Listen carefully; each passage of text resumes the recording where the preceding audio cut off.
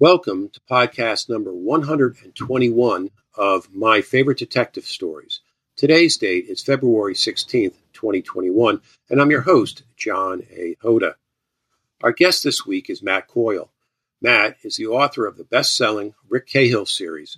Matt knew he wanted to be a crime writer at the age of 13 when his father gave him Raymond Chandler's The Simple Art of Murder. Matt's books have won the Anthony, Seamus, Lefty, Ben Franklin Silver, Forward Review's Book of the Year Silver, and San Diego Book Awards. Blind Vigil is the seventh book in the Rick Cahill series. Matt hosts the Crime Corner podcast and lives in San Diego with his yellow lab Angus, where he is writing his eighth crime novel. It's my pleasure to bring on Matt Coyle.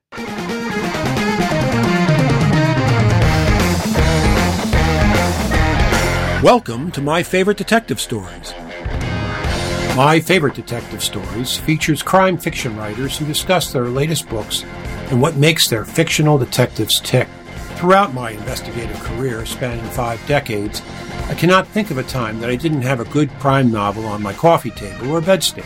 We will also talk about their favorite authors as well.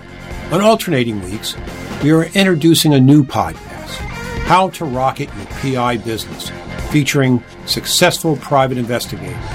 They offer insights into their careers and advice for those just starting out or for those who are struggling. We will learn from the best. And of course, we cannot finish the show without asking them to share a few of their favorite detective stories and sage marketing tips. As a working investigator, coach, and writer, I hope to bring you inspiration, information, and entertainment in the areas that interest me most.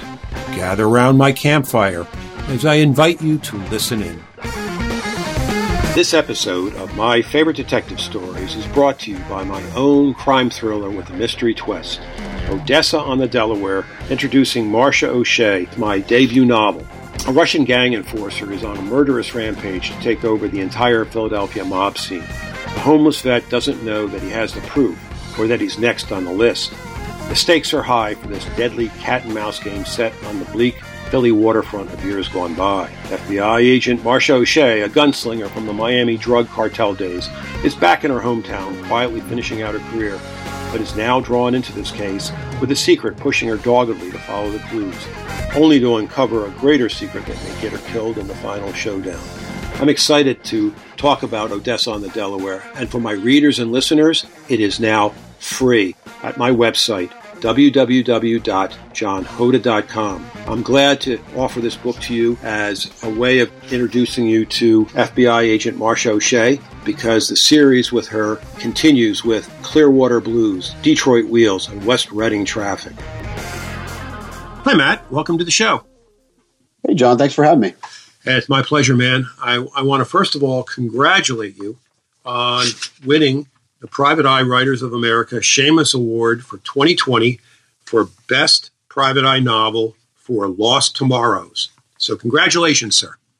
Thank you. Thank you very much. It was my fourth try, so I was getting a little Susan Lucci streak going, but I was very happy to win it. The award means a lot to me, as I'm sure you can understand. Yeah. All the great writers that have been nominated and won it over the years. It's writers I read, so it's pretty cool. I'm very happy about it. Yeah, and you should be. And the fact that year after year you're nominated with people that you admire, that's cool. I mean, that's really nice. I mean, I think about the people that are like the first time nominee for like the best supporting actor for the Oscars, and they're only in the company of, say, Robert De Niro, Al Pacino, Sean Connery, and somebody else, and that's who their nominating class is. And it's like, wow. I get to stand on the same podium with those people, so yeah, I know what you mean. And I think you've, fourth time's a charm. So good for you. Congratulations. So I always ask my guests, how's the weather down there in San Diego today? Well, it's winter, so it's about 70 degrees. So it's a little chilly. Got a sweater on. Oh, I love it.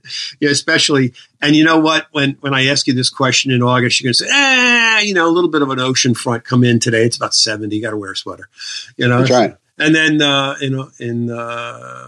late fall, it'll be, it's a little brisk out there today. I had to wear a sweater around 70. So, yeah, I get you. Here in the Northeast, in southwestern Connecticut, where I reside, we've got a foot of snow, and it's not melting very quickly. So we got a nice snowpack starting for the season. So, yeah, I've been watching. Yeah, thanks, man. Appreciate it. So I just wanted to ask you, how'd you all get started with your writing? And tell me how you get up to the point where now you've got an award for Lost Tomorrow. So just kind of walk me up through your writing history up till now. Well, there was that sixth grade paper that I got an A- on.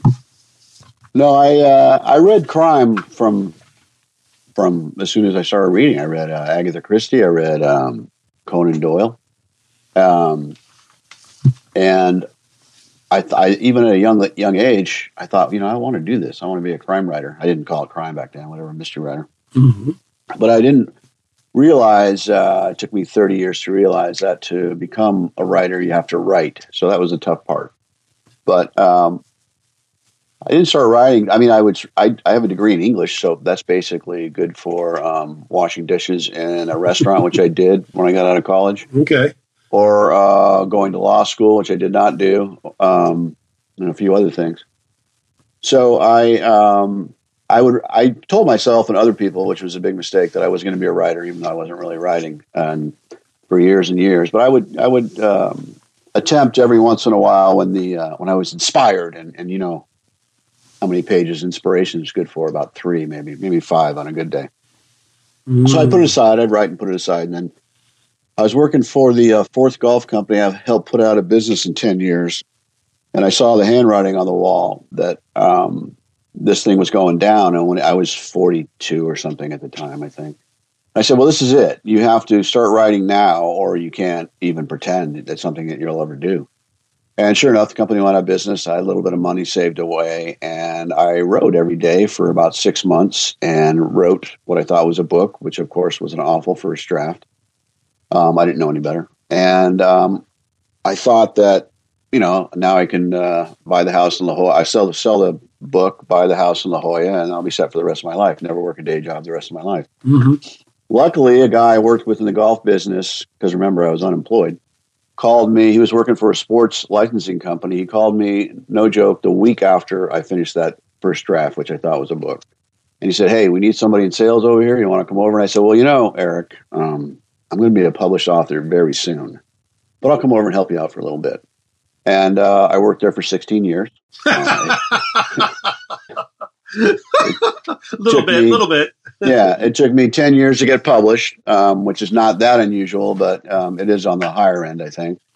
And so, I always wanted to write crime. I wrote it. I wrote that first draft. I revised and revised. I took classes at the University of California, San Diego Extension, taught by a woman named Carolyn Wheat, who ended up actually leading a writers group I was in years later for about 10 years. But, I was revising all along and sending out and getting rejections and getting ignored. And then I finally got an agent after probably about 5 or 6 years of, sending out, querying. And then she got me a book deal about 6 months after that. But clearly a long slog, but not unusual, I don't think, for people to get published, and not unusual to have a day job for while you're doing it, unless you're very fortunate, because you got to make a living. You're not going to make it as a writer for a while. No, and I think that this is just a wonderful story. I think it's absolutely inspirational, and the reason and you worked hard for it, and there were a lot of times when you probably fell down in the muck and mire and had to say, this isn't worth it. Why do I keep banging why do I keep doing this? And then, but yet you get up, you try to dust yourself off as best you can, and you just keep putting, slogging, like you said, one foot in front of the other. And as long as you were making progress, and at times I'm sure it didn't feel like progress, but as long as you were making progress towards your ultimate goal, you did. So a lot of people don't have the grit or determination. Or they're not compelled enough to do it. and you did. So congratulations to you. Really, seriously. Yeah, I mean, it really does take. I mean, that's talent will only get you so far. I was talking about inspiration earlier. Talent's the same thing. You have to work the muscle, and you have to get used to, or not get used to, but be prepared to deal with rejection. And you said I definitely got frustrated, but you know what? I never really wanted to give up. I wasn't sure if I'd ever get published, but I did know once I finally started doing it, after all these years of on and off writing and telling myself and other people, big mistake, that I was going to be a writer. When I really sat down and did it every day, I realized, no matter what happens, this is what I should be doing. This is what I was put on earth to do, good or bad. And so that was that 6 months, those 6 months were very important to me. And just being able to go forward, because maybe if I was doing that like every day with a job, maybe I would have gotten frustrated and wouldn't been able to push through. But once I finally, 3 months into it, I realized I have to do this. And then you figure out how to do it when you do have a job. That's right. You make the time. You don't find the time. You make the time. That's so true. So true. And today, I was just going through a little exercise on productivity, and for myself, and I saw that I make the time to do the work, for my writing. And at the end of the day, at the end of the week, whatever period of time you want to do it, I've made the time for it. And it is not, how do I want to say it? It's not negotiable. In other words, somebody better be bleeding, or the house should be a second alarmer, before I decide that, I got to get away from my keyboard, know? And honestly, I think a lot of that is what, drives writers to continue to write, that they make the time regardless of what's going on in their life. Because a lot of people can have excuses. Yep. The other thing too is that you didn't take that first manuscript and stuff it in a drawer and then live with regret for the rest of your life. There's some things I can regret. I mean, I'm sure there's some things that you can regret, but one of them wasn't giving up on writing. Yeah. And could you imagine your life if you had given up on writing? No, but honestly, I don't. I really don't know what situation I'd be in right now. I don't think it would be. I'm not really a happy, optimistic guy anyway, but I'd be probably in some dire straits. Yeah. It was, and I was 40, like I said, 42 probably when I unlocked the secret of any kind of happiness I would have in my life, aside from personal relationships. Mm-hmm. I was finally doing something that I always felt guilty about not doing, but never, really put in enough time consistently to do. And then once that happened, then I realized, well, this is my new journey. Mm. I like the way you said that, and I like the way you put that all together. Also, you mentioned that you didn't come in the Amazon box as a newly minted debut novelist. You had to go through some work. You had to go through many revisions on that. You had to go through writers' classes, a critique group. Did you say critique group? And there was other things that you did to hone your craft. And that is like you said, working the talent muscle. You had the talent, but there's a lot of high school All-Americans that when it came to getting smashed in the face, their freshman year of college, all of a sudden, it's a little different story, and unless they work at it, they're not going to get any better. And I'm using like a football analogy, but sure. Anyhow, so definitely, I think that what you're saying is rings so true to me that it doesn't happen overnight. I don't know many overnight successes. On a previous podcast, I talked about how Dan Brown's The Da Vinci Code was his fourth book. Yeah. It didn't happen overnight for him. I'm sure he had 1 million words in the word processor before that one rolled out. So definitely. So during those formative years, and you said you always loved crime writing. Yeah. You mentioned Agatha Christie and Conan Doyle, two different, I would say, kind of different ends of the spectrum, but still wonderful, wonderful guideposts for which to kind of tether your own writing style. Any other people that you looked at during your formative days and said, boy, I like the way they write and that resonates with me? Yeah, I really didn't expand out on that. Is that I was, when I read Agatha Christie and Arthur Conan Doyle, Arthur, I was probably, I don't know, 10, 12, maybe younger.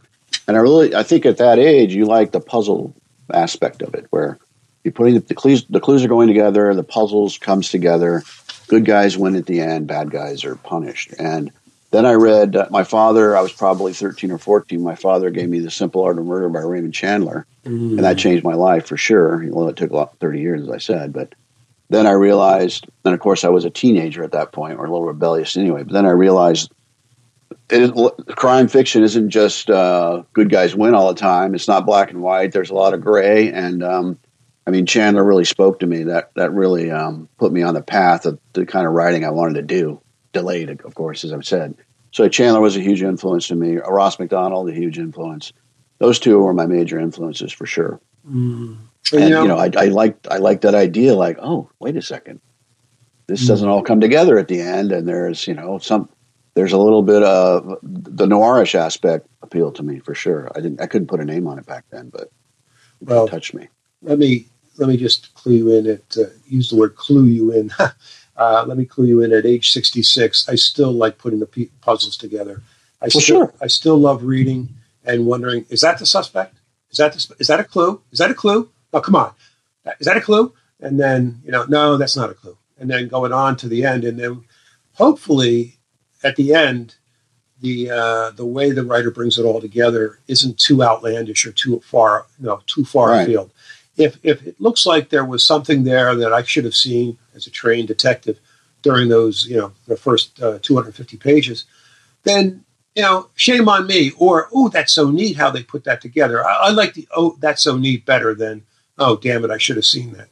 But again, you mentioned some great people, MacDonald, Chandler, both given an opportunity to take crime fiction writing out of, the Police Gazette magazine racks at the barbershop into a little bit more of a literary feel, but also giving, like you say, a little bit more opportunity for some questioning at the end of what was going on. So, yeah, for sure. Now, Matt, I just was, so as you're writing, what started to come together? What was the first book that your agent said yeah to? Well, the first book was Yesterday's Echo, which ended up winning the Anthony Award for best debut, rather. Sorry. And, of course, it was the novel that I'd revised for 10 years. I remember early on that after a rejection, some agents will answer emails about, they didn't like or after they reject you. And it was Betsy Amster in L.A., a very nice lady and agent. And we had a little back and forth. And she said, well, I like the writing, but the story's not quite for me. And we went back and forth. She goes, well, don't get discouraged. God, I'm blanking out on his name now. Gosh darn it. He's got a son. He's got a wife. They're all mystery writers. Jonathan Kellerman. She goes, don't be discouraged. It took Jonathan Kellerman like 7 novels to get published. And I'm thinking to myself, I was 50 at the time. I'm thinking, how old do you think I'm going to live? But I realized I was really doing the same thing. I was just doing it with one novel. I didn't want to be that guy who kept rewriting that first novel, but I ended up being him. But I'd actually stopped and started a second novel. And I can't remember if it became my second novel, and then I got a kind of a close rejection with some good notes from an agent that I don't even know if she's gotten anybody published since. But I sent her notes to this Carolyn Wheat, who I'd mentioned before, kind of a mentor to me, and said, what do you think? Should I give that book one more chance? She said, well, you send me $500 and I'll figure it out. And, she sent me 12 pages of single-spaced notes. And 2 years later, I ended up getting an agent and getting published. So I really was that guy who was doing the same book over and over, or I was a guy who was getting published on my 7th book, either way. But, I had to tell, it was before Rick Cahill became a private investigator, and it was sort of his origin story. And I just figured I had to write it myself and make it good, whether it became published or not. And eventually it did get published, but I was definitely in the hinterlands for a while. That's okay, but gosh, look at that. You were traveling through the desert for a long, long time, and then you end up with the Oasis with the Anthony Award. Now, was it for best debut novel, or how did they? Yeah, it was best debut. Yeah, it was. It was pretty neat because a woman that was in my writers group was there. It was up in Long Beach, which is south of LA. So that I could drive to the conference. They have it at BoucherCon. BoucherCon was Long Beach that year. And my publisher came out and my agent was there. So when I won, and I believe me, I did not think I was going to win. But when they mentioned my name, it was so cool to see and have people there that really helped me along the way, because I always thought it was, writing a book is a solitary endeavor. How could anybody possibly help me tell my story? It's my story. It's coming out of my head. But of course, I realized early on that it takes a lot of people to help you tell the story you think you're trying to tell. So that was a very neat night for me. Oh, I don't think my feet would have touched the ground for about 2 days afterwards. Honestly, they didn't. Good. I'm glad you said that too, and it's good that you had witnesses there, other than family who love you, but people that were part of that journey, and they knew the days in the desert with you, and that for you to get that award after so much effort went into that book, I have to say, man, it just validated your effort. I mean, it did. What the hell? I'll tell you almost the coolest thing about it is that later that night I got an email from Robert Crace congratulating me. So that was like, okay, good night. Welcome to the Boys Club. I think I may even won a poker that night, so it was a good night. Yeah, welcome to the Boys Club. Yeah, exactly. Definitely. No, and ladies club too. I don't want to be sexist. The club. Welcome to the club. Yes. Yeah. But boy, I tell you, good for you, and that's great. I'm glad to hear that. So, you mentioned Rick and his backstory. Let's walk through Rick Cahill, because after all, the name of this podcast is My Favorite Detective Stories. So, tell me about Rick. Tell me about how he's grown and changed over the years, and tell me what makes him tick, and tell me what makes him special. I knew as I mentioned earlier, I wanted to write. I read Chandler. I read McDonald. They were all about private eyes, investigators. Called them private eyes back then, or private dicks. Seamuses. Yeah, exactly. So that was in my blood. That's what I wanted to write. That's the way my brain worked when I thought about constructing a story. So I wanted to write PI fiction, and I started writing as I mentioned earlier. I was in my 40s or something, and first person. Of course, I'm writing PI in first person, and I didn't really have a great grasp of the character in the beginning. And I ended up going to a writers conference. The very first writers conference I went to is called Southern California Writers Conference. They have it in San Diego and LA every year. And so they were down in San Diego. And as you probably know, as I'm sure you know, at many of these conferences, you can send in pages to be critiqued. Mm-hmm. And this is how long ago this was. They took 30 pages. Wow. Can you imagine being a reader and they had to get 30 pages? Yeah. They took 30 pages, and a San Diego writer named Alan Russell, mystery writer, ended up being one of the critiquers. And I sat down with him, and he said, well, here's the good news. You can write. So that was validating there. But he said, but this is much too autobiographical. You have to get further away from yourself. And he was so right. And I realized that, I was writing about my own story and my own life, and it was not very interesting. My life has not been particularly interesting to me, except for what I'm doing now. So with each revision, I got further and further away. And what happened through one of these early revisions, and I don't really know where this came from. It's from my subconscious, which Carolyn Wheat always says was a much better writer than my fully cognitive consciousness. A line came to me, which became the first sentence to the first book, Yesterday's Echo, and it was, the first time I saw her, she made me remember and she made me forget. And so with that sentence, it kind of opened up the backstory to Rick to me. I realized, well, this guy's he's had a much darker life than I thought he had. There's a lot of regret and pain in his backstory. And once I found that, I found the character, and it still grows with it. I still learn more about him with every book. I just turned in the 8th. But so he's a disgraced ex-cop who, before the first book ever starts, he was arrested for his wife's murder up in Santa Barbara, where he was on the police department, probably only for about 2 or 3 years.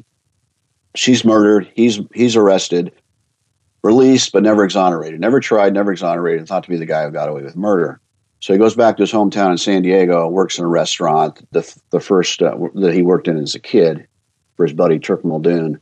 And in that book is Yesterday's Echo. That's where the journey for him on paper starts. And he helps a woman in need. And then after that, he becomes a private eye because he realizes this need to help is in my blood. Plus, he's always striving for redemption, because whether he murdered his wife or not, and you might be able to figure out by now whether he did it or not, but he feels responsible for it. There were some actions he took the night she died that he feels responsible in some ways for her death. And so every quest he takes, or every case he takes, is a quest, this need for redemption. He's trying to redeem himself. People looking from the outside might figure out that he probably already has, but internally he just doesn't feel it. And so that's kind of what drives him, this need for redemption and this quest for the truth. He lives by his father's credo, who'd also been a disgraced cop before him, which I touch in one of the books, Blood Truth, which is my fourth book. And his father's now died, but he lives by his father's credo, which is sometimes you have to do what's right even when the law says it's wrong. So he lives by that, his quest for redemption, and it can make him a kind of a dangerous character because he goes in his gut quite a bit too. And later in the series, he begins to question his own sense of right and wrong, because he's definitely broken the law almost in every book, and he's done some things he could do serious time in prison for. But he thinks he's doing it for the right reasons. But by the time the sixth book comes along, which is Lost Tomorrows, which you mentioned earlier, he begins to question: do I really know right from wrong anymore? Am I one of those people that thinks they're doing the right thing, but they're really just trying to please themselves? So that's the kind of long and short of him. You talked about his growth. For a while, I thought he was kind of, I don't want to say degenerating, but he was not growing. He was devolving. Instead of evolving, he was devolving to darkness. But really, for him, it's been kind of a roller coaster ride for highs and lows in terms of how he handles things. And by the time Blind Vigil comes around, the book that just came out, he's in although physically he's in the worst position he's ever been in his life, but emotionally he's in a good space. He's kind of figured out that he doesn't want to be a private investigator anymore, and because he gets too involved and people get hurt. He's in a steady relationship for the first time since his wife was murdered, and now he has to think about not just himself, someone else. But then an old partner asked him to help on a case, and he realizes it's in his blood, and he has to follow that need, and then try to balance it with the relationship he has with his girlfriend. And try to. I don't know that you would say he's working at half speed, or 3/4 speed, but he has to put the brakes on some parts of it, which might bring all hellfire down to the people around him. So it's sort of like trying to walk the tightrope there. Is that a fair way of saying it?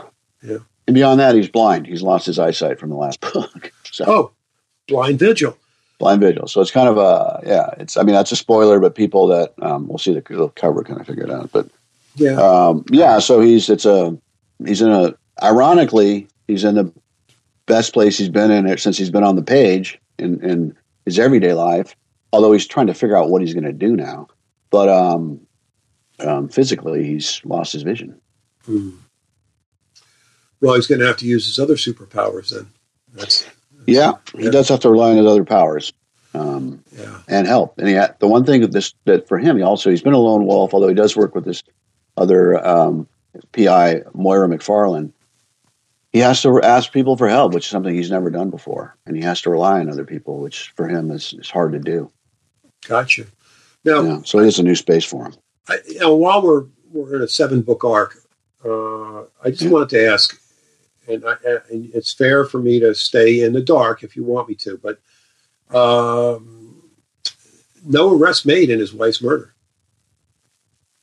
Yes? Not until the last book, Lost Tomorrows. Okay, then I won't say anything more.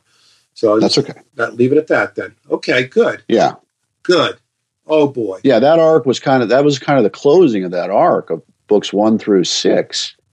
And so not only did I have him he sort of lost that need to whether, he finds the truth about his wife, and he hasn't necessarily redeemed himself, but He has at least taken a layer of that dark cloud away. So he's kind of dealing with a whole new life now in Blind Vigil as it opens up, which was interesting to write. Plus, it's kind of interesting to write about a blind detective. I questioned myself many times. There is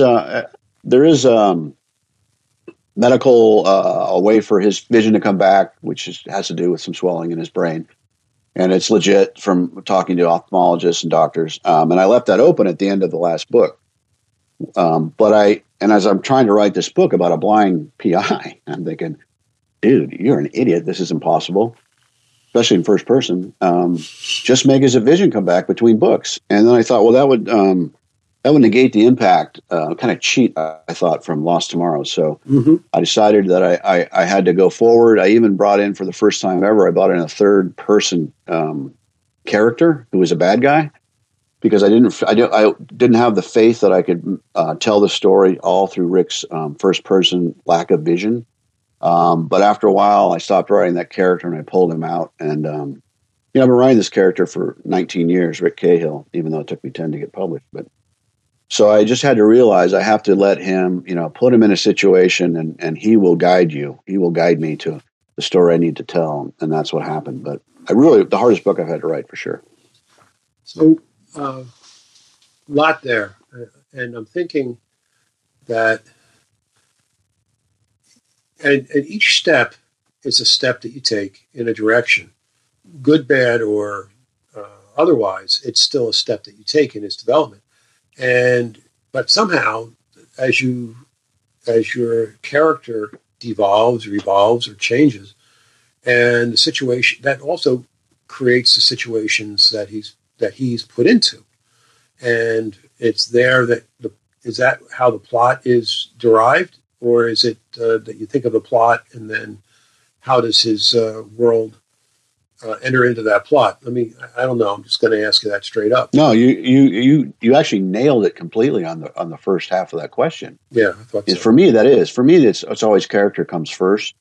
And like I said, I've been writing the guy for a long time, so I try to find. There's always a major subplot with him, with Rick, and that always comes to me first. That's the easy part, okay, more or less. So I have that to deal with. I've got the emotional pull of the story, part of it at least, and then I just try to put him in. He's a private eye. He's going to be working case. I try to put him in a situation where it'll have the most emotional impact on him, and he'll be under the most pressure.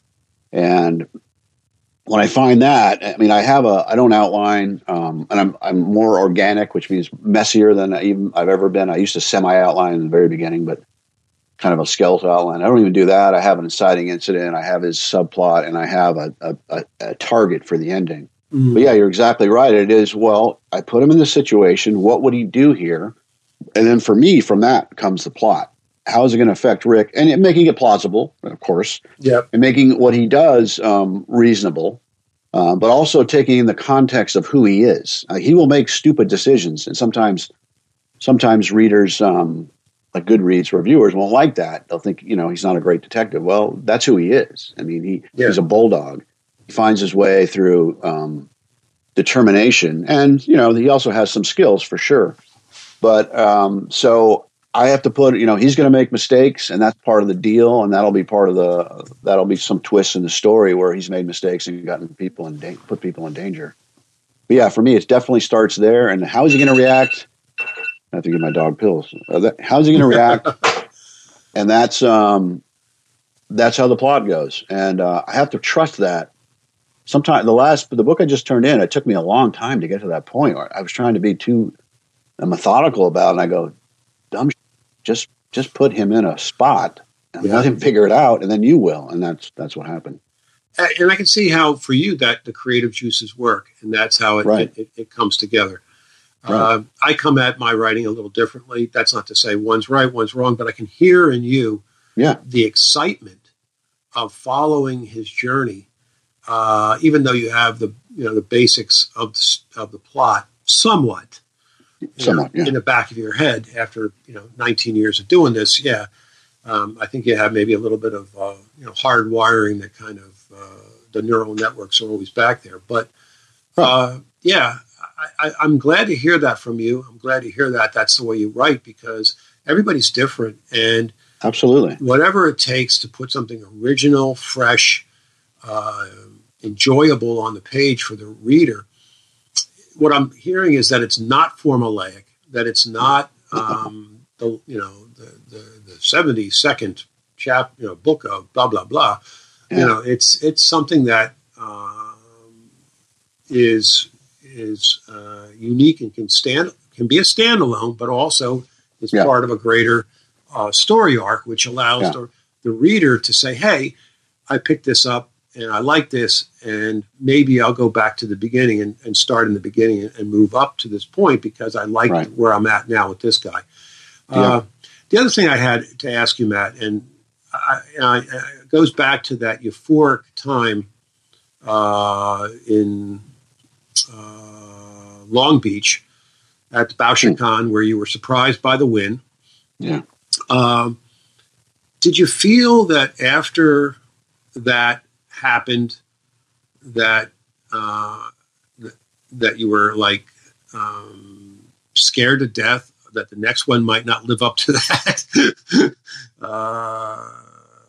Yes. Yeah. Okay. So talk to me about that a little bit, because that could be quite humbling. What's my second act? Right. And as you know, basically when I should have already turned in my next book by then, but it took me, 10 years to write the first book. And then my publisher didn't give me a 2-book deal. Initially, it was 1 book at a time for the first 2. And so I wasn't even under contract for another book. And so it took me 2 years to get that book out. So I did have time to worry about that because I was still writing the book. Well, right now, my book's already in. But I was, it's internal for me that I definitely don't want to disappoint my readers, and I'm lucky to have readers. But I can't disappoint I can disappoint myself. I do it every day, but I don't want to, I try to reach the book to have a level that I think it needs to be. And there's always that question with each book I write. In the middle, I'm writing this thing. And I think, well, this is garbage. You're a fraud. They're finally going to figure it out. You don't know what you're doing. It's been luck so far. And that's the middle part of every book for me. And then when I get done, I read the first draft. They go, it's not horrible. You can fix this. But yeah, I really do. And I had my agent read the last book I just sent in before. I mean, she reads them anyway, but I gave her a draft before I was even finished. I probably had 4 more revisions to do, but I just wanted her to read it. I said, does this even belong? Because I really had real questions about it. And she said yes. And of course I made the book better after that. But yeah, I do really feel that I have to reach a certain level. I'm not saying any kind of greatness or anything like that, but just a level that I need the book to feel comfortable with, to feel like I got the most out of it. There's probably only been 1 book where I really felt like I wrote exactly the book that I wanted to. Okay. The rest have been close. But yeah, it is I don't worry about, I mean, I'm sure I do a little bit. I worry about, is this worthy of, being nominated for something, but is this just worthy of people reading it and continuing Rick's journey? Yeah, but still, I mean, the fact is, you kind of told me this story in a way that, well, I've been nominated 4 other times before they gave me they awarded me the best private eye novel for The Seamus for Lost Tomorrows, and then you go back to say that your debut was an Anthony Award winner, and I'm thinking, okay, so somewhere some people are thinking that you got some writing chops here because debut author winner, 4 nominees, another win. I mean, there's some serious people looking at your stuff, and they all can't be wrong, Matt. They all can't be wrong. Not every award do you have to have read the book to be nominated. So I'm very happy. I think all my books that have been nominated, I think they've deserved to be. But I also, something like The Seamus, where I know that this is being read. And so that is that does make you feel like, well, some people think you know how to write. Yeah, and I guess going back to that thought after winning, oh my God, what's my next act going to be? Is that book was 10 years in the making, and that was like walking through the Sahara Desert in your bare feet. Right. So, okay, now what do I got to do for the next one? Right. Do I have to do it? And that that first book, and you got 10 years, you can take 10 years. Nobody wants it. Nobody cares. Right. And then the next book, my publisher wanted one, but I wasn't under contract. And so that took 2 years. And then the next book I was on a 2-book deal the next year after that. And it took me 18 months. And I thought, I go, well, I'm not really keeping up my end of the bargain. Everyone's been a year since. But yeah, it's a whole, and you have a job and you have other responsibilities. And I don't have kids or anything like friends I know. I mean, I don't know how they do it, but yeah, it's you really have to be dedicated. You really have to love what you're doing, even though most days you feel like you hate it. Down deep, you love it. But I think having a day job initially it helped me find a routine. So these are the hours I write. So, and if I didn't, I'd feel guilty. Yeah. Whereas having an open schedule, well, I can always do it some other time. With the working a day job, I was done with the day. I'd start writing at 5 or 6 in the evening. Yeah, that was it.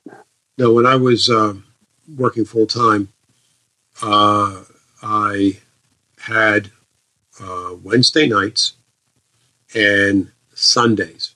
And Wednesday night was like an 1,800 word chapter, and Sunday, Sunday was a lot of.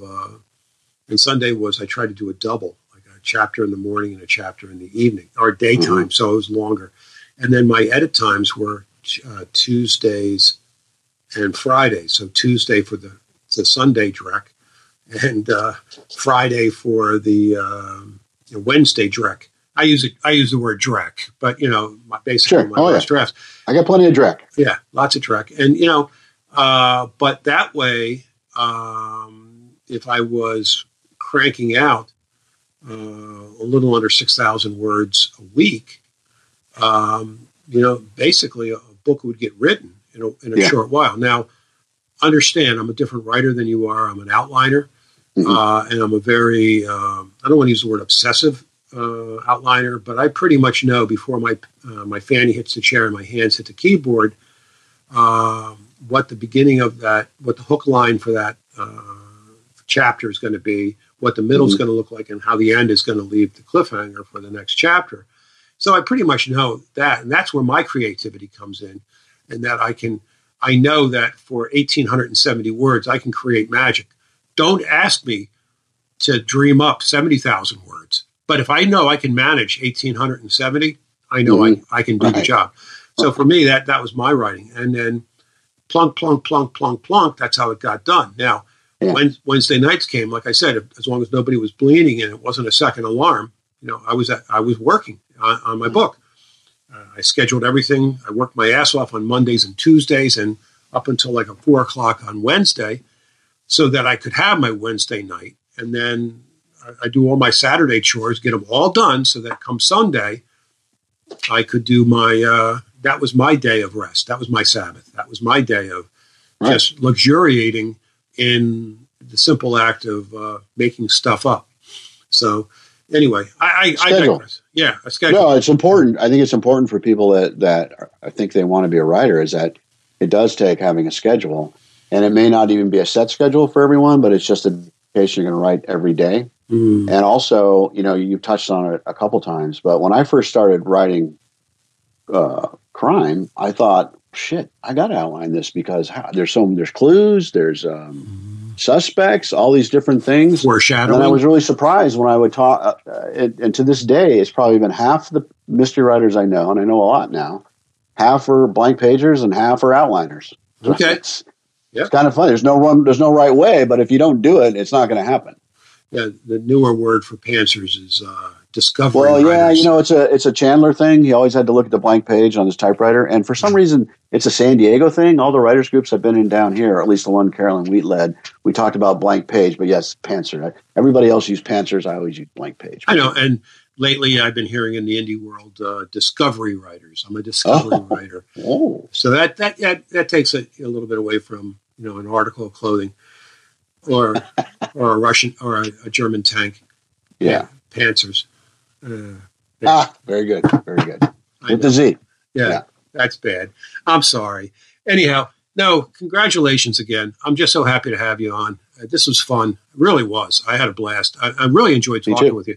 How do people get your books, and how do they get in touch with Matt?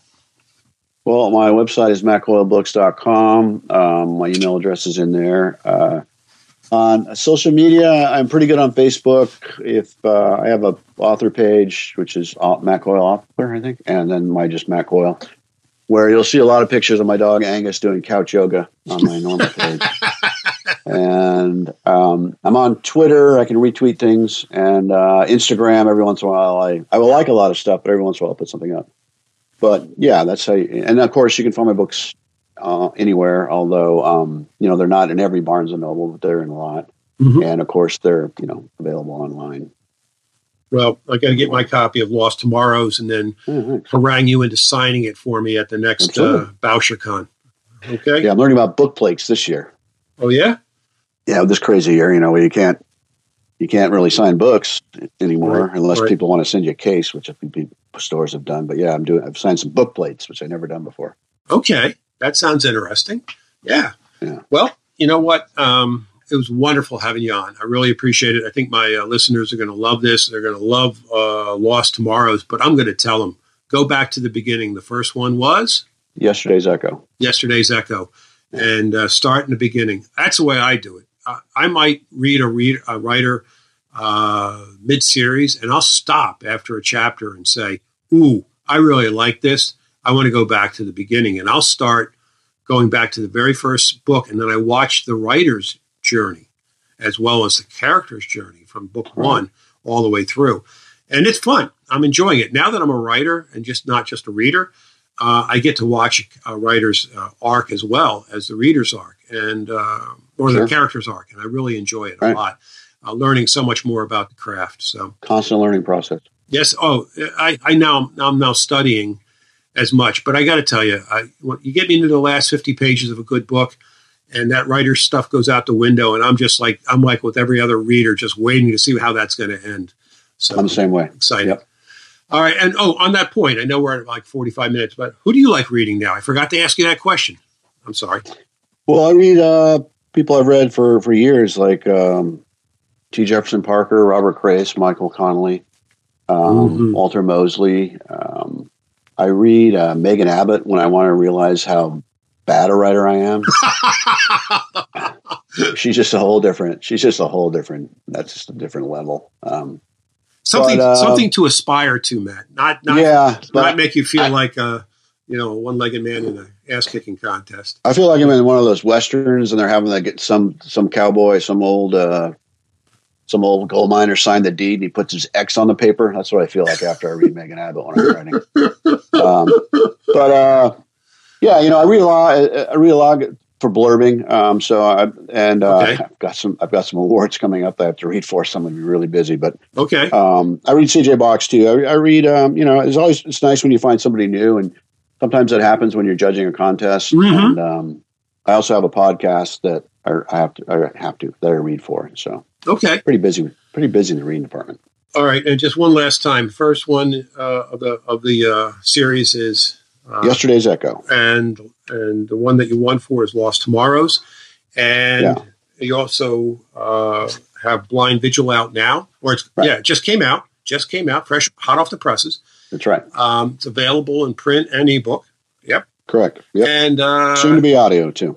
And your publisher is Ocean View, and people can reach you through mattcoyle.com. MattCoyleBooks.com. Books. Somebody already had Matt Coyle. I think they lost it, but I haven't grabbed it. MattCoyleBooks.com. Yeah. Matt, thanks again. I appreciate you coming on. Thank you, man. It was a lot of fun.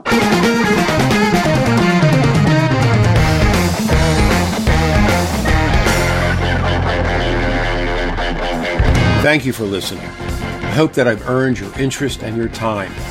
If you have any comments, please leave them on the website.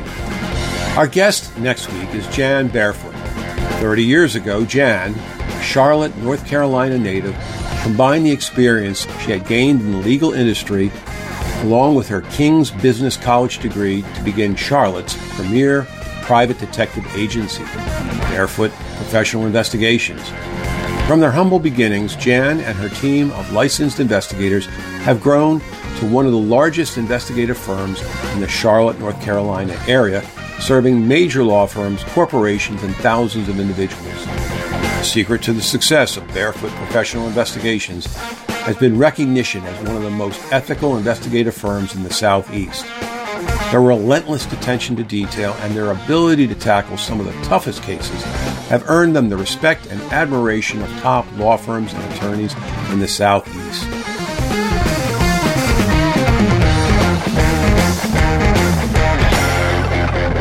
Thank you, everyone, for listening. If you enjoyed this podcast and would like to hear other great detective stories, please go to the website and click on our podcast page. There you'll find the backlist. Now, you're probably asking, John, what about your own stories? Do you have any? Sure enough, I do.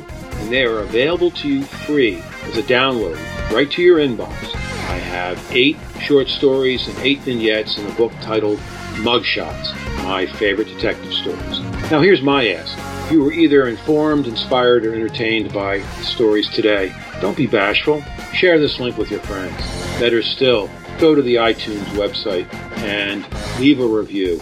It's the best way to grow the circle around our campfire. If you have any questions, please contact me through the website, www.johnhoda.com, JOHNHODA.com. Thanks so much, and have a great day.